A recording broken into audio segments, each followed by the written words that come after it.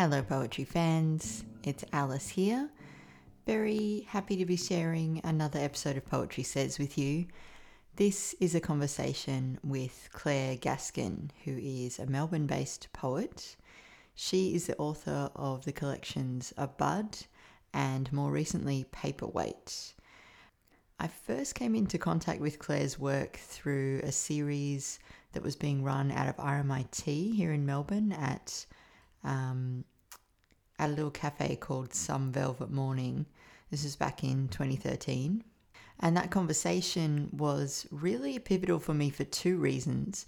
It was where I encountered this idea that I have been thinking about basically ever since then, which is the role of specificity in poetry and how the more specific you are, the more you can open a poem up to a wider audience, which seems counterintuitive.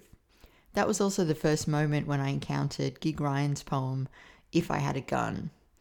And if you haven't read that poem before, I would recommend just finding it, bringing it up on your phone or whatever device you're using to listen and just having a read of that before you get into this conversation. It might be useful to set the frame for the kind of conversation this is. It's a pretty intimate conversation with Claire. We're sitting at her kitchen table and we get into the subject of gender and the language that's used when female poets are being talked about, the use of the personal I, writing about emotion. We get into all that pretty quickly and we stay there for the majority of the conversation. Claire brings up this idea that comes from another Melbourne poet, Janine Leanne, that subtlety is a privilege, which is a really interesting concept that will start to unfold for you as you listen. And related to that, this idea that the world only makes sense for the people that the world is working for. So that's all towards the beginning of the conversation. And then we move into a reading of Gig Ryan's poem, Eurydice's Suburb. If you can read along to this poem as we're discussing it, you'll get the most out of it. But I think it's a great introduction to that poem.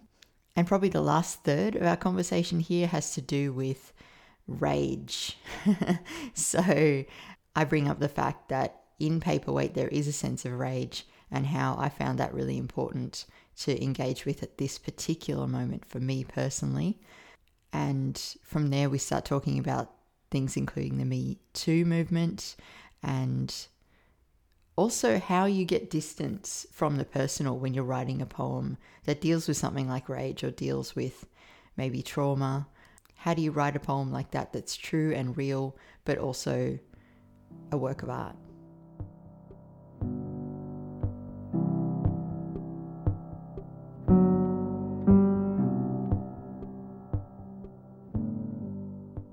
One of the themes, I guess, that I bring up quite a bit in the chats I have with poets on this podcast is specificity.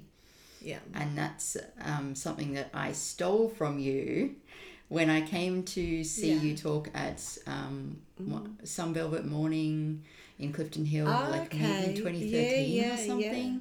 And you said, I've got the notes here, I dug them out. And something that you said that really has stuck with me and really changed the way that I write and the way I think about poetry is the more specific you are, the more universal you are. Yeah. Is that something you still agree with? Yeah, absolutely. Yeah, I do. Yeah. It's actually it's something I'm quite passionate about. I think it's about the personal and the validity of the personal. Yeah. And then it's not anti-intellectual. Yeah, exactly. That was such a defining moment for me to hear you say that, because I thought up until that point that really to have any kind of audience, I would have to somehow try and write poetry that was somehow applicable to, if not everyone, then a big group of readers. Yeah. And I had no idea how to do that. Yeah. I think it's really gendered too. Like, I think when I first started with poetry in the 80s, then we were told to not use the I. And I think that was code for silencing women, because I think the history of intellectual life is that women told their stories or contributed intellectually, maybe through the novel, and that's maybe going back to when women were literally excluded from education. Like, even, Virginia Woolf couldn't, walk into a library, or so women contributed when they didn't learn Latin and Greek by writing novels. So they contributed intellectually through story, and often through personal story, or using the I. So I felt leaping forward, that in the 80s there was a lot of talk about don't use the I, that somehow personal meant lesser, or women's poetry was lesser / personal was women / emotional was women / don't write about your period or something. Whereas when men write about the personal, that doesn't figure, like, it's not dismissed as feelings. When men write about feelings, they're told that they're writing about human nature. It can be the same subject matter, and it still happens today. Like, I'll still be reviewed as hyperbolic or melodramatic. Still today. Wow. And I think it's very gendered. Yeah. And something Janine Leanne said, was subtleties of privilege. And I still think that, that there's a certain coolness that still is really prevalent, and I still think it's cool to be cool, or it's seen as intellectual to vacate work of anything personal or specific, and that's not to be about feelings. And I just really resist that. I think it's not true. But the weird thing is that, as you say, the same poem written by a female poet will be seen to be specific and personal, whereas like, I'm thinking, as you're talking of Larkin's poem, They Fuck You Up Your Mum and Dad. Imagine if a woman had written that, people would be like, oh my God. Stop complaining. It gets quite scary then. You might have to even frame it in, the history of mental health, and stuff, like, it's probably to be dismissed as unwell, or to that extreme. And that I think still that whole narrative around hysterical, is attached to women, or to women's grief, or women's lament, that goes back to the Greek, and the foundations of patriarchy, and, don't cry like a woman. And I just still feel like women are reviewed. The language of reviewing women is still, largely unconsciously embedded with those attitudes. And, Anais Nin's written really well about writing from the personal. But I find it interesting that I still get that. So, it's like, being subtle is a privilege, or being, not writing about, or saying, I'm not writing about, poetry's not about feelings. Well, also, I think,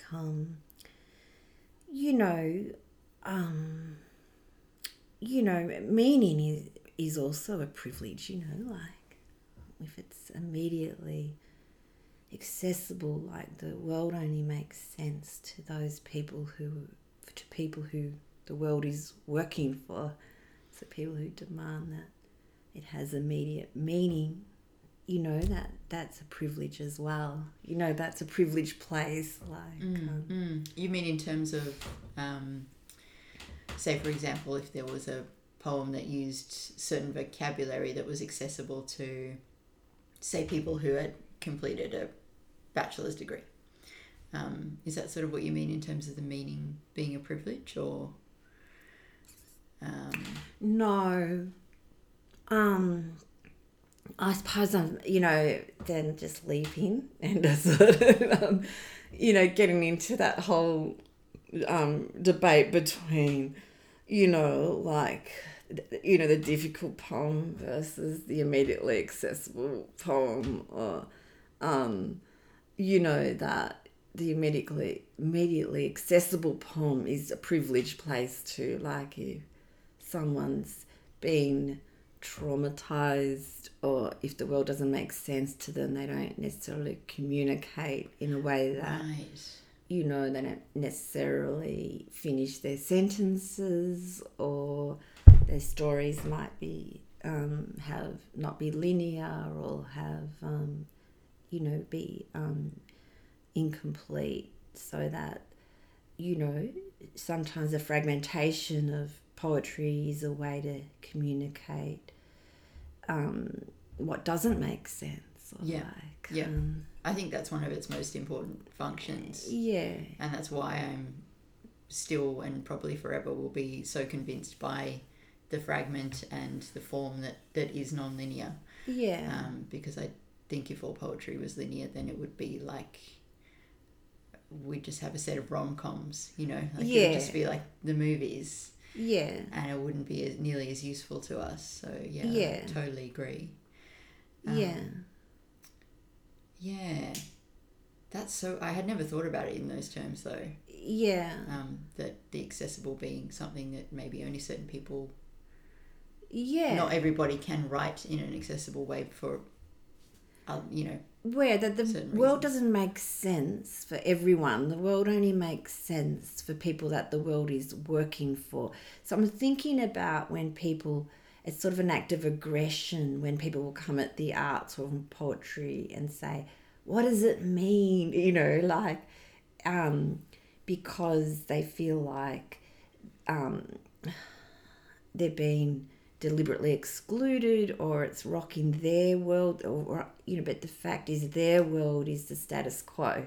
So they don't want that rocked, because, you know, they're in the privileged position that's working for them, and they don't want that to be disturbed. So when someone comes along and, you know, presents something they don't understand, they can get quite anxious and angry and aggressive. Whereas that person may not be intending to do that. They're just trying to make sense of their world. That's not the same, you know, yeah, I mean, I think a lot of people write to try and make sense of their world, or to try and, you know, understand what they're thinking and feeling. Yeah, because it doesn't fit into, you know, what they're told to think and feel. Or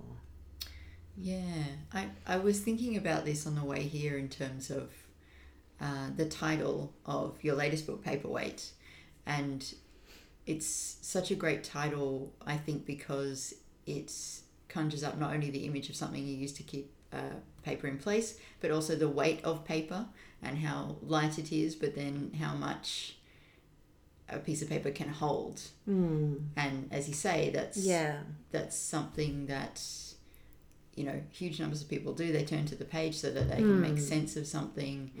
And, you know, a notebook can be, it's not going to judge you.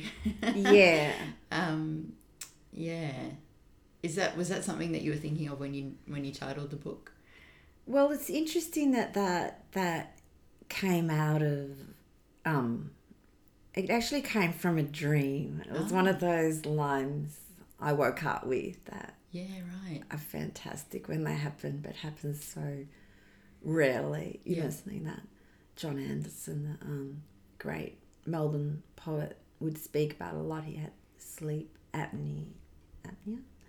and would wake up with lines. But yeah, the line was, "The dead are useful as paperweights." God, that's great. I wish I could wake up with any lines. That's amazing. Let It's alone very one like that. rare. It's a bit spooky to speak about it because it's one of those spooky things you think, oh, if I speak about it, it'll never happen. But Yeah. it doesn't happen. It's like one of those things about practice. I think you have to be in a certain space for that to happen.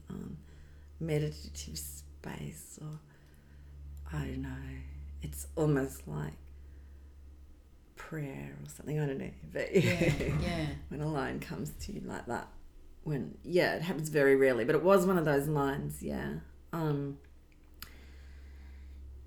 No, I was thinking about, people I was reading, and I suppose that in a way, like I've always said, and I don't know, that, I've always felt writing's an act of survival.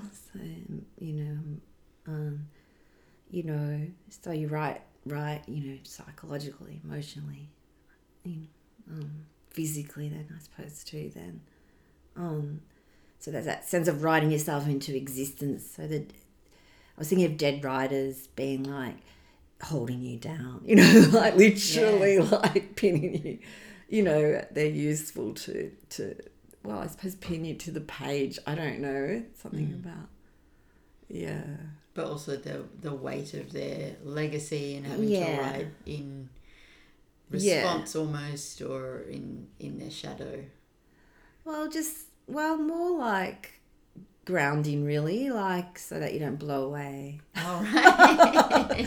Literally use them so that you don't blow away. Like if you're trying to write yourself into existence, like they're sitting on your page so you don't blow away. Yeah, right. That's so great. I think that leads me to the poet that we're going to talk about today, Gig Ryan. So when you did this workshop with us at Some Velvet Morning, that was the day that I was introduced to the poem If I Had a Gun.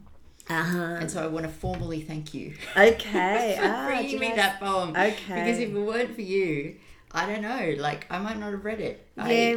Probably, I hope I would have come across it. Yeah. I'm sure I would have come across it in a different context, but I didn't know how much I needed it. Yeah. And then as soon as you read it and shared it with us, that was it. I was like, okay, well, Gig has said this thing now that we can have as a map and as a touchstone and as a she's just staked out this territory in this poem that is so, I feel like I need to go there every day.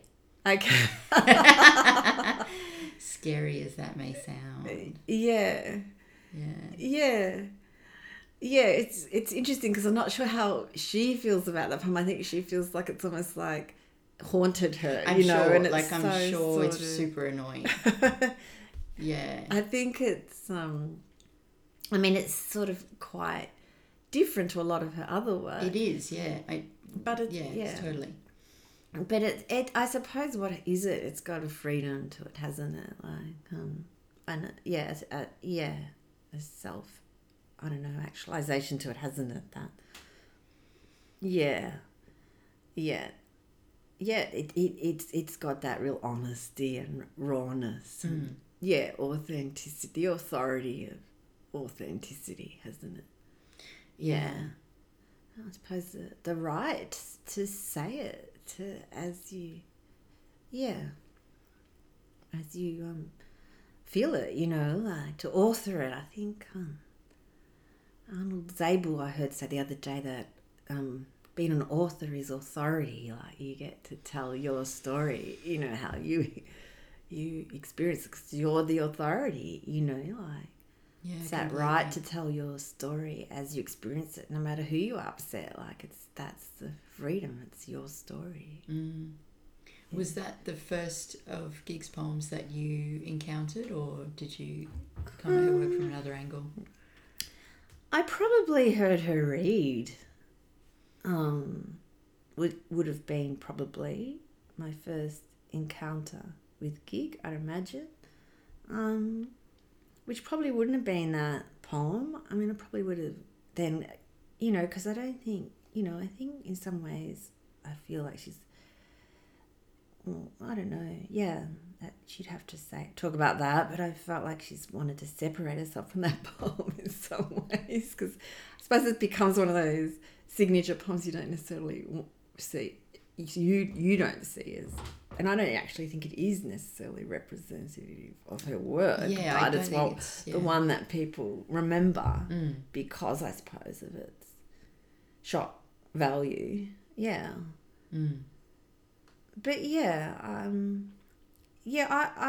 love her for her, her surprise and, her, just the way she uses language and the way she is so, just the energy, the punch. I mean, her verbs, the way she uses verbs, and how original she can be. Like, I think when I read Heroic Money, I think I underlined all the time she said love. Like, how can a poet say anything original about love? Right. I think just for fun, I underlined every time she said love, and heart, and every time was incredibly original. Like, hearts were rodeoing, and there was always the verbs. She's amazing. Yeah, I feel the same way. There are combinations of words and lines. Even just a single line, you'll just think, how can I possibly unpack that? There's so much there, and it is all so original. Maybe we should hear then the poem that you chose to talk about, Eurydice Suburb. Yeah. And then we can keep talking from there. Sure. You want me to read it? And I'll say too to listeners, this one, it's dense and a lot of it's going to fly by you, and that's fine. Don't panic. It's always a good advice. Don't panic. And just let it go over you, like for a first read. Exactly. It's a first, if it's the first time you've heard it. Yeah. Eurydice's Suburb 1. The wings of home enfold you and lock under the city's poisoned coronet or halo. You gaze at the supermarket's petrified food and respond like a zombie to the past ghosts and semblance of meaning. Jeweled cigarette. They got on criminally. Sorrow autonomously surges. Affirmations curl up on the fridge. After, we go to the Pathanean Thai restaurant in Northcote. Social workers cleansing their systems on art's scaffold. Each interview an advertisement. Relentless song. Noble games sail towards the equator with vested interests bidding to the last or floundering. Conglomerate personality in the honours list. He calls him by his job. The dollar tilts with raids and hedges. 2.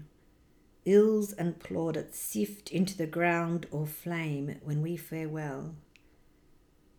Now no one knows your face, a spotless lamp, as mail flaps with ads and tenants come and go. Her stainless presentation scales the house, and Saturday was jokes, velvet streets and roofs wedges, sky passes like a film. His distant voice marbles the horizon, Lenten bread or manna falls, robust oasis. I scroll through my life, behind the Valiant Safari, the Mitsubishi Executive. They return to their belongings in pink smog and crowned buildings. 3. The city's grids at night. Paper lights tossed in desolate water. In the fish-lined plastic sea, you fall asleep in front of the electrodes and salute the vacuum-wrapped lunch. the strands of history you concoct, praising the tractor for its patriotism. You buzz into sunset, having shunned the sea's snapped edge. Great artists of nostalgia, your overflow cups bristle with distinction. Your studious oeuvre takes its pulpit. Leaves like words arrange and scatter, and potentates shrugs. You had to look up that last. I had to look up potentates yesterday. An autocratic monarch or ruler, apparently.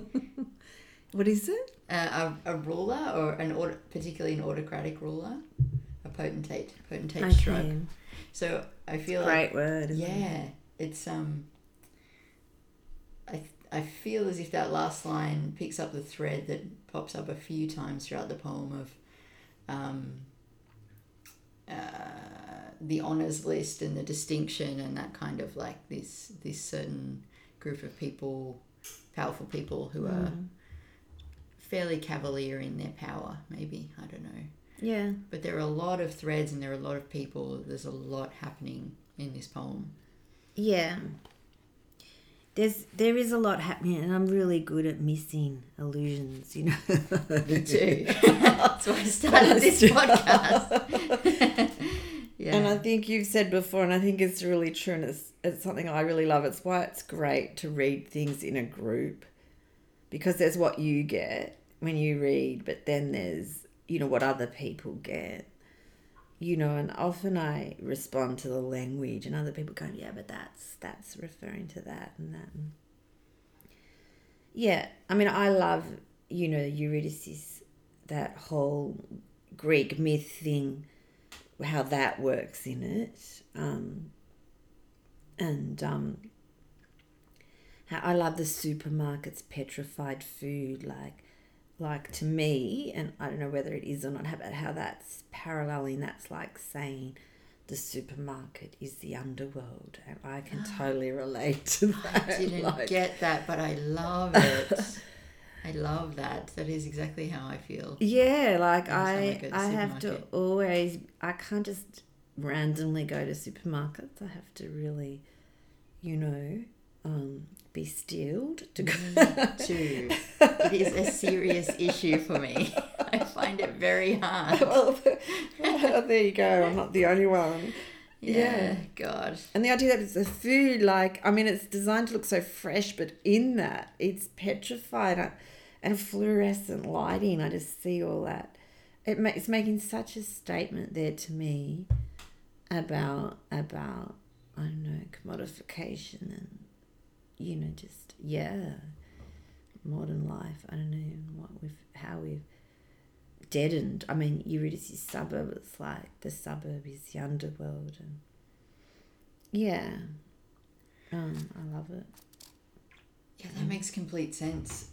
There's a number of lines in there that I feel are really, really funny, and when you hear Gig read, often there'll be these ripples of laughter that go through because she's so matter of fact. Yeah. Even though she's delivering these lines that are so powerful, they're so dense, there's so much going on in them. She just kind of, you know, just tosses them off. Yeah.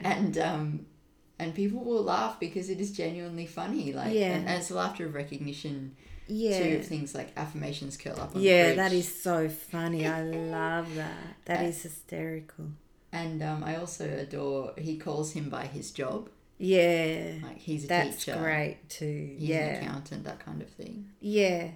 I mean, affirmations curl up on the fridge. It's so, like, integrated into the poem. Like, this is a poem of, you know, it's fridges and supermarkets, but it's also really philosophical. You know, it just debunks the whole sort of minimization that the whole New Age movement in one line. Like, you've got these social workers. Yeah, I think they're in the Thai restaurant and they're cleansing their systems on art scaffold. Yeah, that's so much in that, isn't there? Yeah, really everyone in Melbourne's inner north is fair game in this poem, and as a resident of the inner north, I welcome this. I'm up for it. Yeah. I feel like I am being, I get it. Yeah. Yeah. And, like what we used to think of suburbs is maybe, Northcote's really inner city now, isn't it? It is, The whole Thai restaurant is in the city. But the history would be to think of like 50s suburbia and everyone on Valium or something, which to me is the history of thinking of sort of being deadened in the suburbs, which, I think it brings that into a modern context. For me, like it's making a comment about that not having gone away in sort of inner city, what we might consider more conscious life or that. Yeah, I hadn't thought of that, but that makes total sense. It's kind of like we've traded the the beautiful A-line skirt and the Valium for affirmations on the fridge in the Thai restaurant. But it's the same kind of deadening. Yeah. And the potentates continue to shrug. Either way, they're like, I don't care what they do. I'm not living in the suburbs. Beautiful, yeah. That's right. It's scathing but fun. It is, isn't it? And then it's a comment, the Valiant Sapphire and the Mitsubishi executive, like, it's a comment on consumerism and vacuum wrapped lunch, Salute the vacuum wrapped lunch. That was another one I had underlined because it's so funny. Yeah, that is funny. It's cutting though, isn't it too? It's like it's witty, isn't it? Like, yes, yeah. I'm also fascinated that there's the line in here, I scroll through my life, given that this poem was written in 2001 or before, when I'm making the flicking through Instagram action. That didn't exist at the time. No. But it's kind of incredible that it's in there because it seems so applicable now. Yeah, it's that's right. Because that's sort of foreshadowed by another line about the sky being film somewhere. Oh, true, yeah. The sky passes like a film. Yeah, Saturday was jokes, velvet streets, and the food, and the roof's wedges. Sky passes like a film.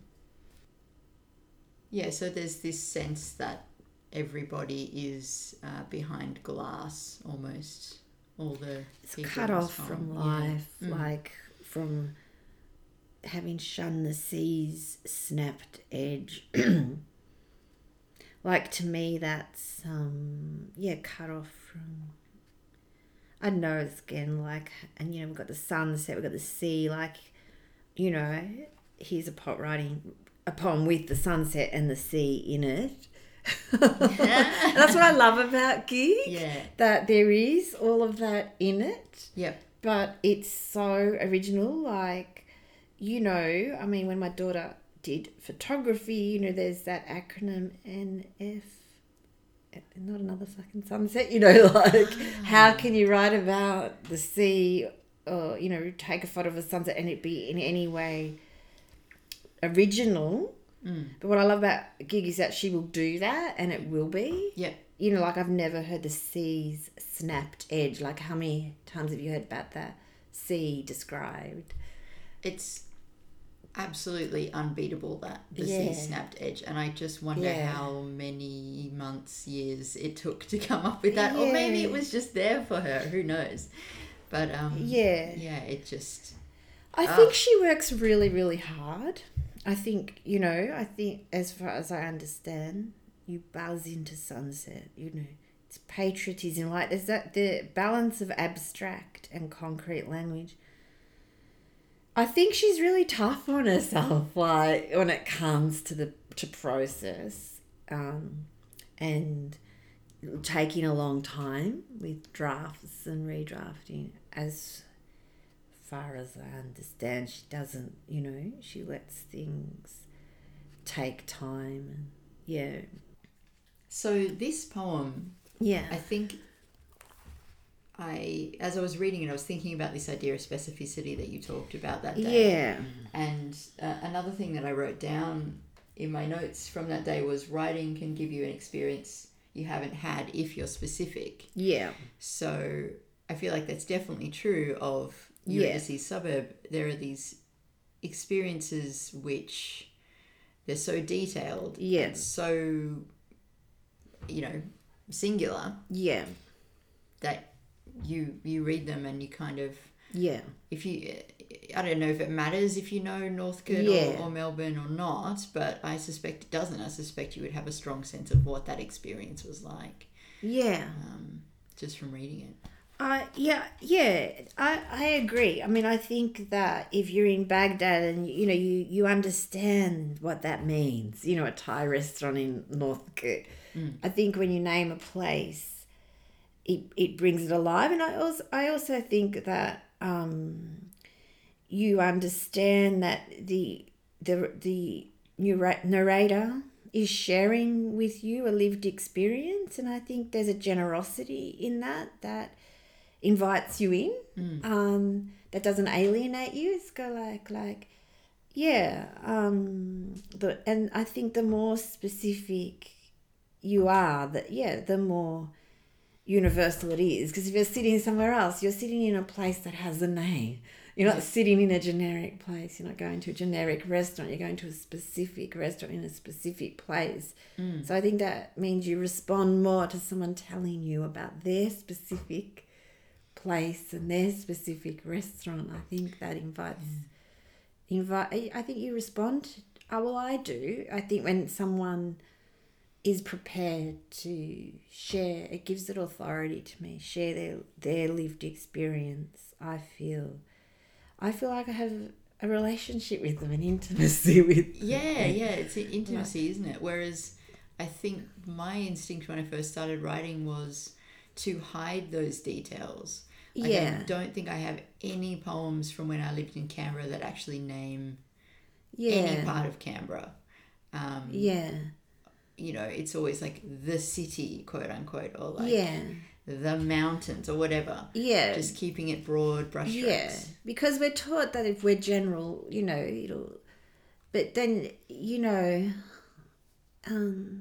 as we were talking, I was thinking one of my favourite lines in a novel is Anna's Funder's first line, when Hitler came to power, I was in the bath. When you're talking, because it's humanizing, and it's like intimacy. You do immediately setting up an intimacy. I'm going to read on because this person's going to talk to me while they're in the bath. I've already got an intimate relationship with them. But and they're telling me the truth as well. They're not obscuring stuff. And then at the same time, there's that, there are tours of James Joyce's, you can walk the streets of Ulysses, people love doing that, or people go to Ramsay Street because it's named, there's something about, I mean, if it's going to be a tree, like a maple tree is so different to just a tree, or, means such different things or evoke such different things. Unless you're Ashbury, in which case you can just say some trees and we're all cool with that.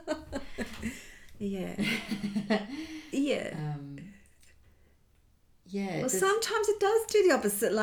There's a Miranda July line in one of her short stories where a woman didn't realise she was broken up with her. She always writes some incredibly isolated characters, which I can, really relatable.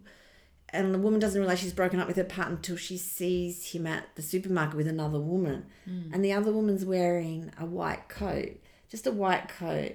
So I've gone around the room and go, what's a white coat? And so everyone inserts what they find threatening. So for me, who wears op-shop clothes, it would be a designer white coat. Right. For someone else, it's a doctor's coat.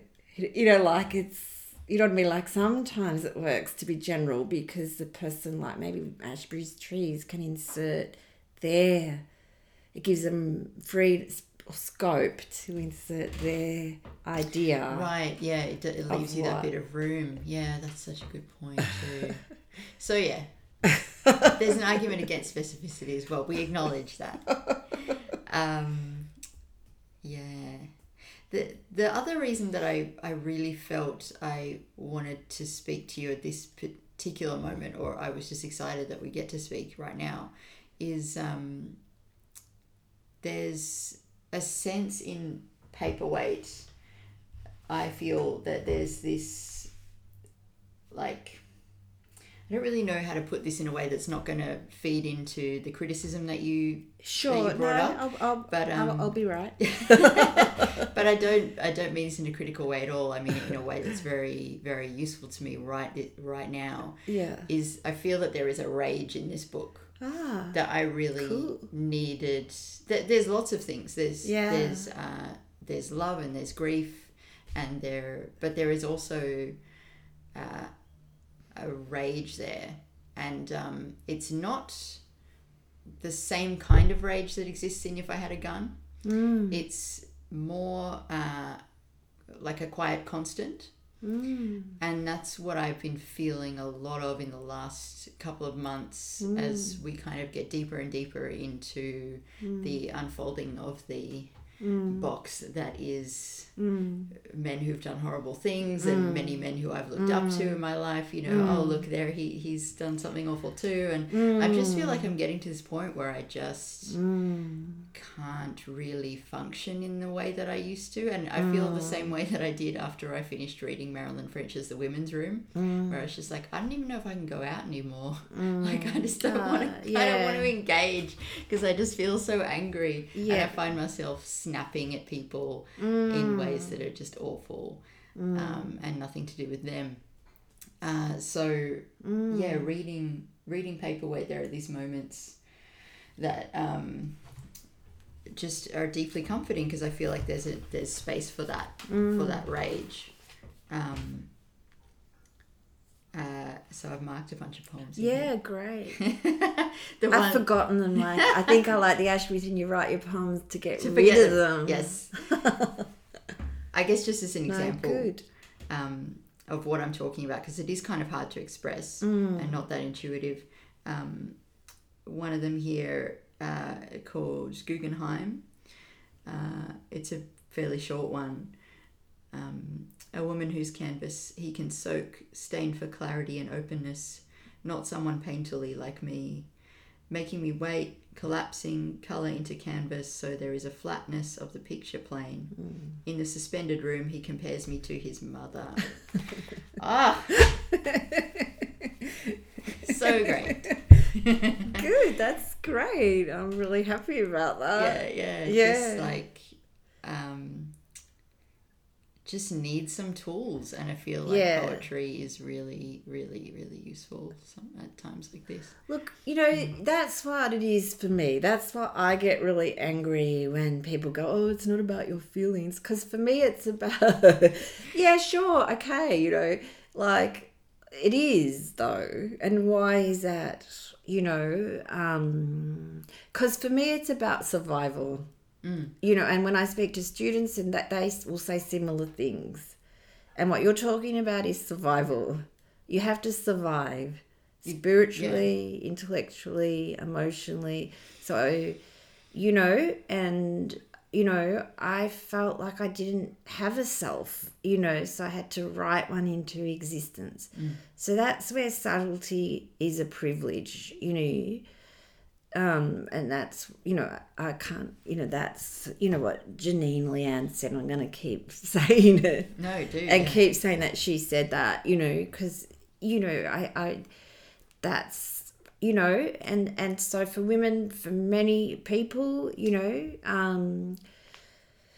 it is about survival. So I forget what I was going to say, like, maybe the coffee's not really working. It's maybe more scattery. Well, there's so many ways. There's so many ways to go with this, isn't there? When you say survival, I think in really basic terms about things like we both have to get to Woolies and deal with Woolies without feeling like we're going to throw pasta at someone.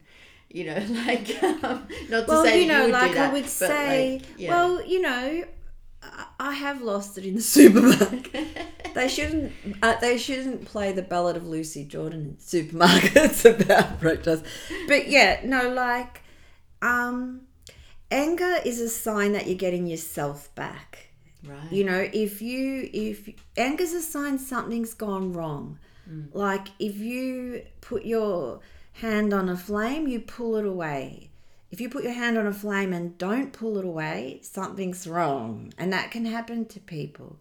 You can be being abused and not get angry.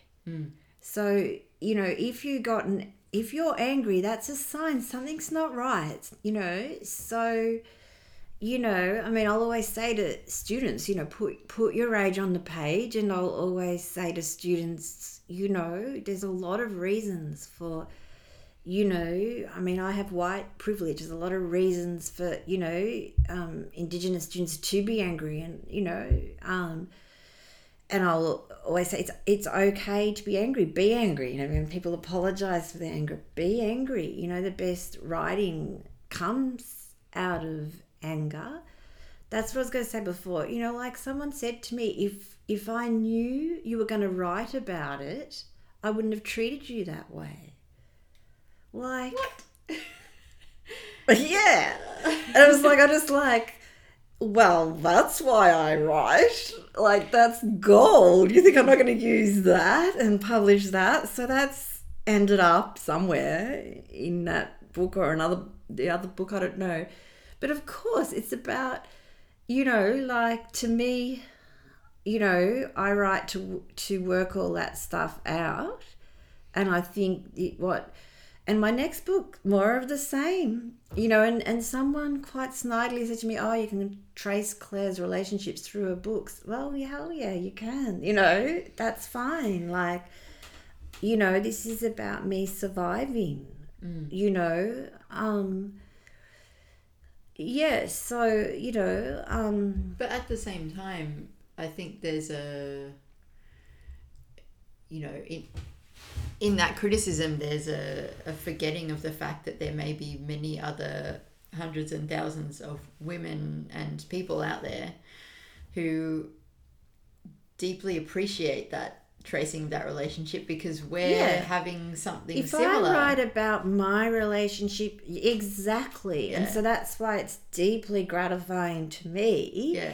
You know, that comes back to where we started from. Thank you really much. It makes the meaning of my whole life, you know, like, you know, like if I do that for me, it helps other people do it for them. And like Gig, you know, she's been able to say, if I had a gun, like, this guy's pissed me off, like he's, you know, looking at my boobs or whatever instead of my face, like that pisses me off, so that other women can go, yeah, that's shit, you know, like, so yes, the more personal you are, the more universal you are, because, you know, for someone else might be, well, he looked at my ass. Well, you can't see that because it's behind you, but no, you know, but, you know, like, you know, it mightn't be exactly the same, but the more specific you are, the more universal it will be, the more honest you are, the more people will relate to it. But, like, you know, getting to what you're saying, or how do you survive it, it's really tricky. And, you know, like, as a mother of two daughters, I wonder sometimes how to survive it. And look, we're at an interesting time in history, and there are people who want to shut it down and belittle it. And yeah, I mean, you know, one of my concerns, you know, my daughter keeps reminding me, it wasn't a movement, it wasn't a campaign. The Me Too thing was just one woman after another just going Me Too, like, and, you know, people, you know, it's, you know, one of my concerns is, again, here are women, you know, you have to hear me bleed to believe me, you know, like, but initially you got to, you know, it's about your personal survival, looking after yourself, doing what you need to look after yourself. And, you know, if you're being creative, if you are able to put out, you know, continue to write and write things that are satisfying you, then you're surviving. You know, you can't be oppressed if you're being creative. If you've been creative, you're surviving. That to me is a measure. Like, yeah. So, I mean, you know, it's anger's not a bad thing. Anger's a really good thing. It's not good if you end up in jail, and a lot of women have, because, but it's, you know, it, you know, but it's in and of itself, it's an energy, as you know, someone said, and that you can use it creatively and not, you know, you don't have to use it, you know, to harm yourself, because, you know, if you throw a brick through someone's window or something, you're harming yourself. No. Yeah. Yeah, but we do spend a lot of time not feeling it, repressing that we're feeling it, or apologizing for it. So that's why it's good to see it on the page. Be even angry. though it just away from the, well, a slight remove from that that rage that I referenced there. It's the specificity of the experiences in here and there. You know, the fact that they do kind of ripple out, I think it's all through this book. I wouldn't make you read this because it's quite long, but there's a poem here called If I Hadn't. Do you want to read part of it? Sure, I can read it. Just like shoving poem, baby. That's fine. Yeah, okay. Do I can... Or go, you do the whole thing. All right. If I hadn't texted him, I would not be caught up in the thingness of being rejected and should not be doing. I would be dwelling in the infinite possibilities of the openness of this night alone, and my cows and sheep would have a large paddock. The aboutness of my Friday night is now waiting in reaction to rejection instead of the spaciousness of reading Zen and Heidegger. My thinking and writing appears as a phenomenon of diversion instead of the thing in itself. My present is should not haveness. The jug is this house, and it is a vacuum that pulls in longing to spill. It wants to be filled, held, and poured. Being is containmentless. Being is relationshipless. A jug filled with water, immersed in water. Break the house. This is being. Things are manifestations of two opposing parts like self and other. Meditation destroys thingness. My little suicides are manifestations of the duality of killer and killed. The silence is being with the presence of the absence of the phone ring. He not ringing and inviting me over, and after hours of intersubjectivity, me going to leave and him not pulling me down on the orange couch beside him. Him not saying we should not do this, it only ends in tears. There is no aboutness about this, and entering me.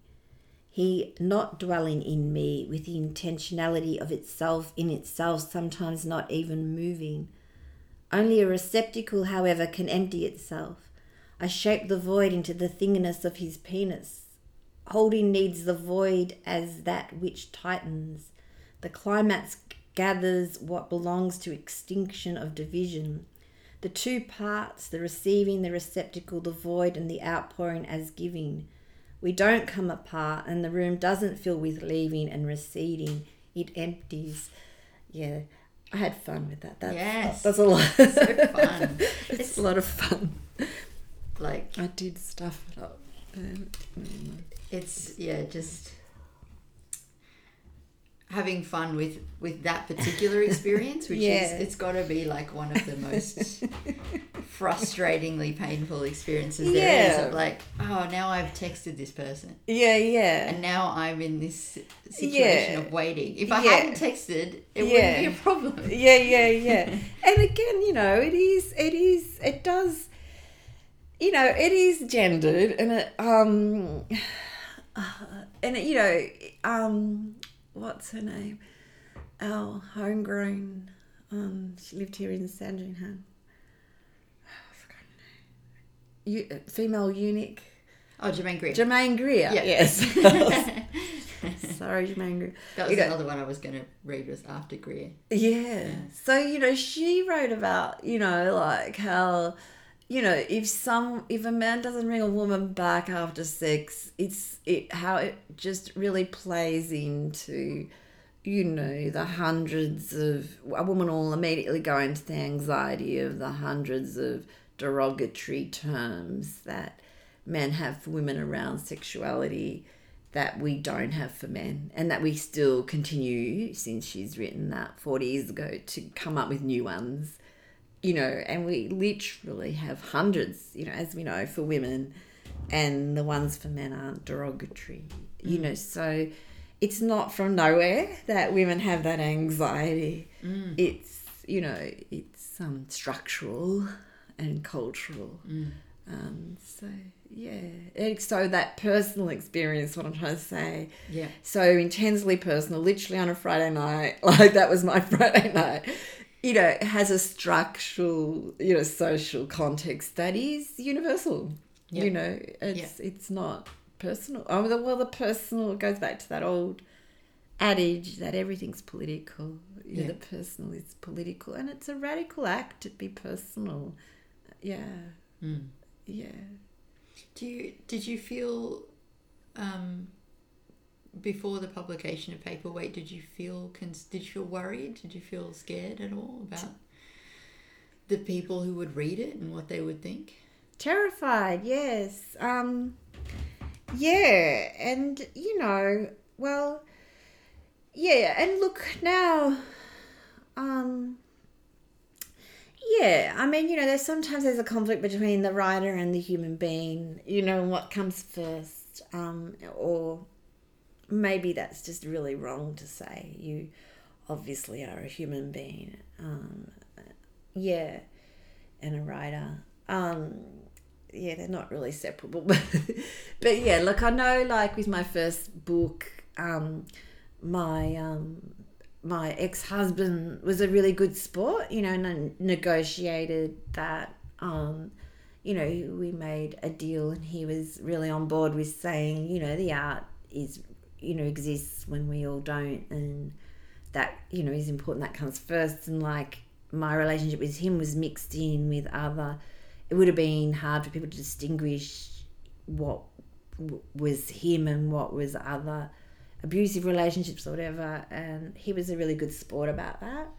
This one I had a lot of anxiety about. There was people going to be at the launch that were in the book, and stuff, and no one's named, or people could definitely recognize themselves. In the end, I think people actually felt a bit, the feeling I got was they felt a bit chuffed by that, actually. Right. Rather than not. But going into my next book's going to be a real problem with that too, because the whole book, I think, is about processing a difficult, it's in my life, and it's a processing, a difficult relationship, that over a very long term, and my whole life really. So, I think going forward, it's something all writers, and often, I know students get into knots about it, and, in the end, as a teacher, I always say, look, you've got the right to write about your life. That's my life, You think about publication afterwards, do it. Yeah. Think about, and, you can negotiate with your loved ones. I'll never expect my daughters to ever read anything I write again. That's another story. Right, yeah. It's just too, and that's totally okay. They don't need to read about their mum's stuff. It's tough. My mum wrote a poem about her dog that died, and it's a very beautiful, very simple poem. But God, it was hard for me to read it, because there was something about being in contact with my mother in that kind of state, that kind of vulnerability, that kind of sadness. Yeah. It was so scary for me. Yeah. Which is probably like hugely unfair on her. Well, but look, I always say to students, it's like, don't show your friends and family your work. Yeah. Because you have an emotional relationship with them. That's why you come to a class, you have a peer. One, you don't have to bother your friends and family with it. Two, they're not qualified necessarily. And they're going to be reading what it means about you or what it means about their relationship. And, and it's an emotional relationship you have. So just don't do it. Just don't do it. Just don't share. And I think that, that doesn't mean don't write it. So exactly. I say your mum can write it. Do you read it? That's a choice, I suppose. But if you do, it's, maybe she's your mum, not, she's not an objective poet, like, it's, it's not and that's a critique. Yeah, and that's, I think it's understanding that, you have roles, and the role is different, or the personal relationship, With your students, how do you kind of navigate that process of the first experience on paper, writing out things like anger and and then taking that material and working with it? Do you find that it's do you have a process for kind of like separating them from the work so that they can look at it objectively? Yes. Yeah. So like a lot of teachers, they say, like, your first draft, or like Hemingway said, your first draft is shit, always. So to really allow that to, like, that the first draft, and we laugh about being your vomit on the page. So just to be totally self-conscious, totally uncensored, write the stuff that proves you're mad, or that means your mum will never speak to you again, or whatever. Like, write all of that, be totally uncensored. Be angry or whatever, but that's not what you give an audience. So, there's what you wanted to say. And then that's where I think, so for me personally, I know from that there are some things that are too intense. I'm an intense person. That charge has also been levelled at me over the years. Yeah. Well, that's one thing I often say in a first class is go, who's been called too intense? Put your hand up. Who's been told you overanalyze? Put your hand up. Who's been told you think too much? Put your hand up. And by the end, everyone's got their hand up and go, well, you're in the right place. Next time people tell you think too much, you've got to say, well, you got to make up for those who don't think enough. You're a writer. That's what writers are. Now put it on the page. You don't have to bother your friends and family with it. Like that. You need to be those things. That's what you are. You're a writer. You ask a group of dancers, that's different. You won't get a group of dancers that will be able to sit in a 5-hour class and not move. You get a group of writers that are happy to do that. Forget to have a drink. Forget to have a break. Yeah. Yeah, so I think the initial thing is you get it out, like all of that. I don't think it's corny to say, it's better out than in. All of that stuff. It's again, a survival thing, and then, and it's therapy. I'm not afraid to say that. I think most writers all throughout history are working stuff out. If something's not chewing their ass, they're probably not writing. Struggling with something, working with something, trying to work something out. That's why, I think Dickens was doing that, trying to work out his childhood, and then that's, and then, and then the more you work on it, the more distance you get.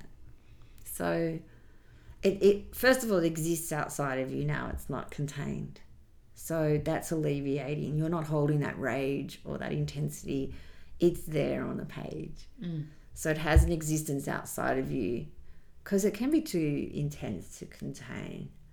So then the process starts of distancing and letting it go. So as you craft it, you get more and more distance from it till eventually it you know, like, I don't know, I still, you know, there's an adage, if you see your suffering as a poem or as a story, it's no longer your suffering. So that poem now, yeah, but when I wrote it, it was a suffering. Now it just represents a temporary self or a passing. You know, I don't identify with that poem, you know. It's funny now.